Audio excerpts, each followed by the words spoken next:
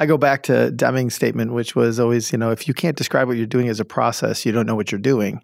But it doesn't mean that if you can describe it as a process, you know what you're doing. A lot of times we describe what we have as a process and it doesn't work, right? And so it's the notion of at some point we have to be able to take the time to understand what we're trying to do and realize that a standardized formal way of approaching the same thing every time is not necessarily the right way, but it's about general principles and understanding the principles behind all of it as opposed to the process behind it. Welcome to the Circuit Breaker Podcast, where we challenge the status quo of innovation and new product development. We'll talk about tools and skills and methodologies used to build better products and make you a better consumer. I'm Bob Mesta, and I'm the co-founder of the Rewired Group, and I'm one of your co-hosts, and we're joined by Greg Engel, who is my co-founder and Chief Bob Interpreter. Join us now as we trip the circuit and give you time to reset, reorganize, and recharge your brain to build better products. Hey, Bob. Hey, Greg. What's up, man? So today we're going to talk about something that is actually hard to talk about, but it's a recent trend that I've been seeing or we've been seeing as we go through talking to customers. And what it is I call it the pendulum between process-driven product development and practice or craft or art or whatever word people use for that, free flow design type thing. And there's always this pendulum of how companies react to that. And as things get tighter or fears of economy get worse, I'm seeing more and more companies say, well, if we just put a tighter process in place, we will get the right results. We won't waste money. We won't all these things. So I want to just talk about that a little bit and our belief of you actually have to balance both. Going too far to one side of the pendulum on either side could be dangerous. Yep. And so I just want to talk about that a little bit today. Yep. Sure. It's a big, big topic. So first, I just want to, if you could, define for us when we say a very heavy process-driven design practice, what do we mean? Like, what do we see? Waterfall or stage gate are very, very process-oriented, right? They have very stringent kind of criteria. They have in some cases, it's detailed out what they're supposed to do in each phase. And think of automotive, you think of anything that's under regulatory reasons. They all have to have a pretty substantial process to follow because there's so many little details you have to follow. And so there's part of that where it's the process. But the interesting part is the process alone and doing those steps in the process don't guarantee success. Well, and what we see when we're doing this with people, especially right now, is when they're getting more into that process, I think everything you said is right, is they also try to start putting big data in there, or they start putting things that are almost impossible for teams to get, or give you false hope that you've done more work than you really have done. So we see that when this pendulum starts swinging over to process, we see things get more rigid. Things get the team has to do more work to get more to less output in some cases. Well, to get more certainty from the supply side. Yes, which oftentimes is certainty on the wrong side. Your famous quote you like to say is complexity on the wrong side, or simplicity on the wrong side of complexity. Right? Because we think we're making it simple for them. Hey, get this data, get this. But it's actually very complicated, and it actually gives us false hope because we know as we get closer to launch, we often make trade-offs on those things. Yeah, and a lot of this for me roots back to some of the early work I did in Japan around process. And the interesting part to me is that difference between the way I'll say the Japanese talked about process was these were the boundaries by which you have control. Mm-hmm. And so the boundaries of the process was basically say, you have responsibility and authority to change things inside that process. And that it was more about continuous improvement and changing and realizing there's always a way to make it better. But here's the boundaries, right? Where when it got translated over to the US is it got back to best practices. It got back to building a process that is, this is the steps, these are the ways to do it. I don't want you to think. Stop thinking and just do the process, and it works. And so what happens is that most people equate taking and making a process with It's not thinking. Just follow the steps. And so that's where I think there's this big difference is that at some point in time, there's always got to be some deeper thinking inside the process. But most people forego that and just try to say, if I do this step and this step and this step, it'll guarantee success. And I think what we're saying with the process thing is you need process. You need steps. You need steps people have to go through. You need metrics people have to hit, all those things. But when we try to make them so tight, when we try to take away the thinking, as you just said, or we try to think that every team thinks alike or will get to the same results at the same times, isn't always right. That's right. I think the other thing is most of the time process assumes linearity, like step 1, step 2, step 3, step 4. But the reality is like sometimes there's iteration and there's phases of work as opposed to steps of work. And so there's the kind of like divergent thinking and divergent prototypes versus convergent prototypes. And so there's different ways in which to kind of frame it, but it's like when you make it so rigid that it's a process only, that it's like when this, and it gets back to, if I do every step right, then the whole thing's right. And it's usually not that way when you're creating something new. And I think that's what I want to hit on is if I swing that pendulum way too far over to process and think process is going to fix all my problems, the things I get are what we see is things like the process becomes a treadmill. You actually can't stop it because it actually forces you to push things through, even though they didn't hit all the process steps because you don't have anything else going. That's correct, because it's so cumbersome. It also creates things like burnout from your employees. Because they don't get the opportunity to think, or they don't think they're using their skill sets, or those types of things if you get too heavily over. I think you also have the problem when you get too far over in the process is you get overconfident in your ability to hit the market, right? Because you think everybody did everything right, even though you've compromised the process along the way sometimes, it doesn't always equate to a success, right? But then if I take that and I take the same, we look through the same lens and we go over to the practice part or the art part or the customer-centric part or whatever you want to call that, where you give all the freedom and you just put people, creative people. It doesn't work either. Right. And the reason why it doesn't work there is now people are discovering a lot, but they're not moving down a path to get something out. That's right. Right. So we have to balance them. And when we see pure practice places, and sometimes it works, right? There are companies out there, especially startups, that they are very creative people and they can make one product or one thing. But when they go to do it again, it's hard because they didn't learn anything about how the process should work. How they made things. They learn creativity. And when that passion leaves, we often hear people talk about it in startup world, well, it was a passion-driven thing. Okay, I'm not 100% sure I believe that. But when you're creative and you have the creative thing, yes, it does become that. And you rely on that. And you don't have the process to actually push through something that you don't have the same passion around.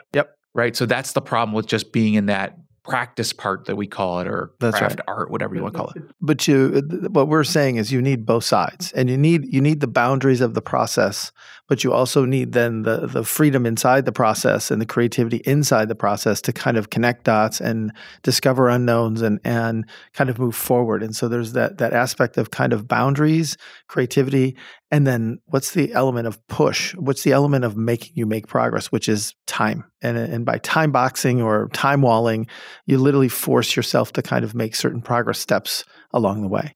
So what we talk about when we talk about this is what we're saying is, look, we know we need both. And there's, if you can make the pendulum straight in the middle, I'm not sure that works either. What you actually need is a process that allows flexibility from both the team and the manager. And you need strong managers to know, when do I need to drive the team for more creativity or more practice? And when do I need to drive the team to more process?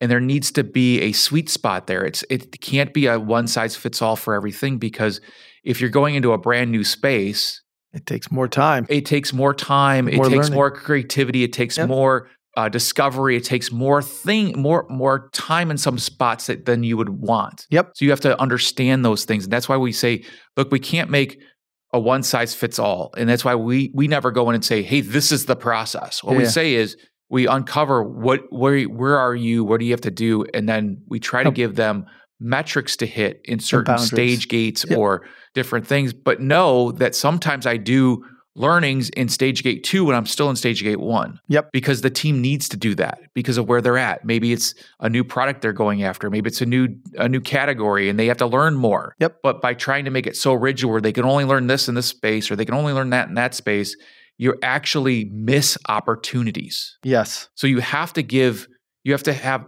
teams that have boundaries of both practice and process and know as a manager and as a company, where do I need to push the gas? Yep. Where's the gas and the brake? And it gets back to knowns and unknowns. If there's a lot of knowns and you know what to do, then the reality is then more process might be useful. But when there's more unknowns, it's a different process. And so this is where I go back to every time we talk about a process, there's two things. There's capability and capacity. And if I have some work and it's let's say at this skill level and I say, all right, it's going to take 2 hours to do this work, but I don't have those people available. I have different people available where it's going to take them 5 hours to do the work. All of a sudden, it changes the dynamic. And so what happens, we assume process has similar inputs, similar outputs, and similar capacity and capability. And you start to realize at some point, you need to realize the process is structure for boundaries, but ultimately we have to be able to do and make some progress in that step. But ultimately, to prescribe every single step is almost a fool's errand. So, and I think what I want people to realize is we're not saying you have to have a gazillion processes. No. What we're saying is you have to know when to speed up something, when to slow something down, when to give flexibility, when to give rigidness. Yep. And all that comes from letting the teams do what they do, but then understanding the supply and demand at a level that allows you clarity to say, okay, in your example, if there's a lot of knowns, yep. and I'm just doing a line extension that doesn't really, yep. not a lot of thought there. Yep. I might put different people on the team and tell them to go faster. Yes, exactly. Or if I'm thinking, hey, we think this is a line extension, but it's really a whole new thing for us, I might put more creativity people on it. Yep. And give them more time. Yep. So this is where we're talking about is the process needs to have flexibility built into it. It can't just be a process that, hey, stage 1 takes 3 weeks. Stage 2 takes 4 weeks. Stage 4 takes 3. That's not, it could work. I'm not saying it doesn't work. That's I always say that's the accounting's view of how to run a process, not a process manager or something. Because they think they're getting scale that way. That's right. They're trying to get scale when the scale's not possible in terms of it's the thinking. Again, we go back to the thinking as opposed to the execution. Execution is easy when they're known. It's the unknown part that makes it hard to execute. And then when you do this balance of practice and process, it takes a different type of manager. Yep. Because a lot of times you run into managers that are afraid to tell teams or give teams clarity. Yes. They'll tell teams what to do. Yes. But they won't give clarity of why, or they won't give clarity of how, or they won't give clarity of what the end result should be. And we think managers should be spending more time on giving clarity. Yes. And less time on saying, this is how you do it. Right. Right. The people should know how to do it. It's more like, here's where we need to get to. Here's why we need to get there. Right. Here's the resources that you have. Figure it out and give them the leeway to actually use their knowledge and their abilities to figure that out, as opposed to prescribing the way they should figure that out. So as a executive or a manager of teams, yeah. You need to be thinking about is you're making these decisions on changing your process, or you're making decisions on changing how you manage people. You need to stop and think about, why are you doing it? I get reacting to economic conditions. We all have to do it. Yep. Right. But is really the answer putting more process in place and hoping you're going to get a better result when however many years your company's been in business that actually doesn't work, that hasn't worked? And I look at things like, and I don't want to call out particular names, but when I look at companies that do research for final projection of how a company will do or how a product will do. Yeah, launch data. We've used that for, 50, 60 years or whatever. Yeah, long time. And every time we talk to a team about it, they're like, yeah, we have to put it through this or we have to put it through that. And we're like, okay, what are the criteria you're using? Well, we're going to use this criteria. Is that the criteria that you're going to actually go with? Are you going to spend $2 million in advertising? No, we never spend $2 million in advertising. Well, then why are you putting that in? Why are you making that the assumption? It's like, well, we need to get it to be this level, and we want to know where it is. And if we put 2 million in, then it's like we know where it is, and then we're going to then adjust it based on kind of like where we need it to be, and it never matches. It never matches. And that's what I'm kind of getting to is we do these things with process and we do these things with this type of stuff, knowing that it hasn't worked in the past. So can we try a different way? Can we not just react to the one factor? Can we actually look at the whole and say, okay, well, maybe if it is economic times are changing, we do have to get a little bit better on process. Maybe we nudge it up, but we don't go to the extreme to making it where we think we can eliminate all our people and we'll still come up with a great product, because probably not going to happen. Right. You need people to actually do the work. So the process doesn't do the work. That's right. People do the work. That's right. But I can't hire 150 million people and say, hey, there's no process, just come up with something great in the next 3 years, because then I'm spending a lot of money. I probably won't get a result either. They're gonna do what they want to do, and they're not gonna understand what the business needs and what the customer needs. Yeah. So I have to blend the two. Yep. I go back to Deming's statement, which was always, if you can't describe what you're doing as a process, you don't know what you're doing. But it doesn't mean if you can describe it as a process, you know what you're doing. A lot of times we describe what we have as a process and it doesn't work, right? And so it's the notion of like, at some point we have to be able to take the time to understand what we're trying to do and realize that a standardized formal way of approaching the same thing every time is not necessarily the right way, but it's about general principles and understanding the principles behind all of it as opposed to the process behind it. So I think this episode, we're really just trying to get people to think again about why do we do things. The balance between process and really more and practice. More even a higher level is anytime we put something in, why are we doing it? Yep. What are we reacting to, and what are we hoping we're going to get out of it?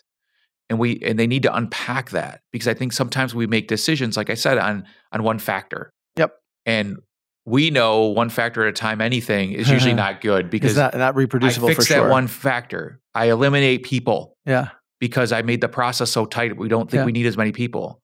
Well, another something mole else is going to pop up. Yep. Exactly. Right? Exactly. I can't go after a new market because now I don't have the people to go after it. Exactly. That's a problem. Yep.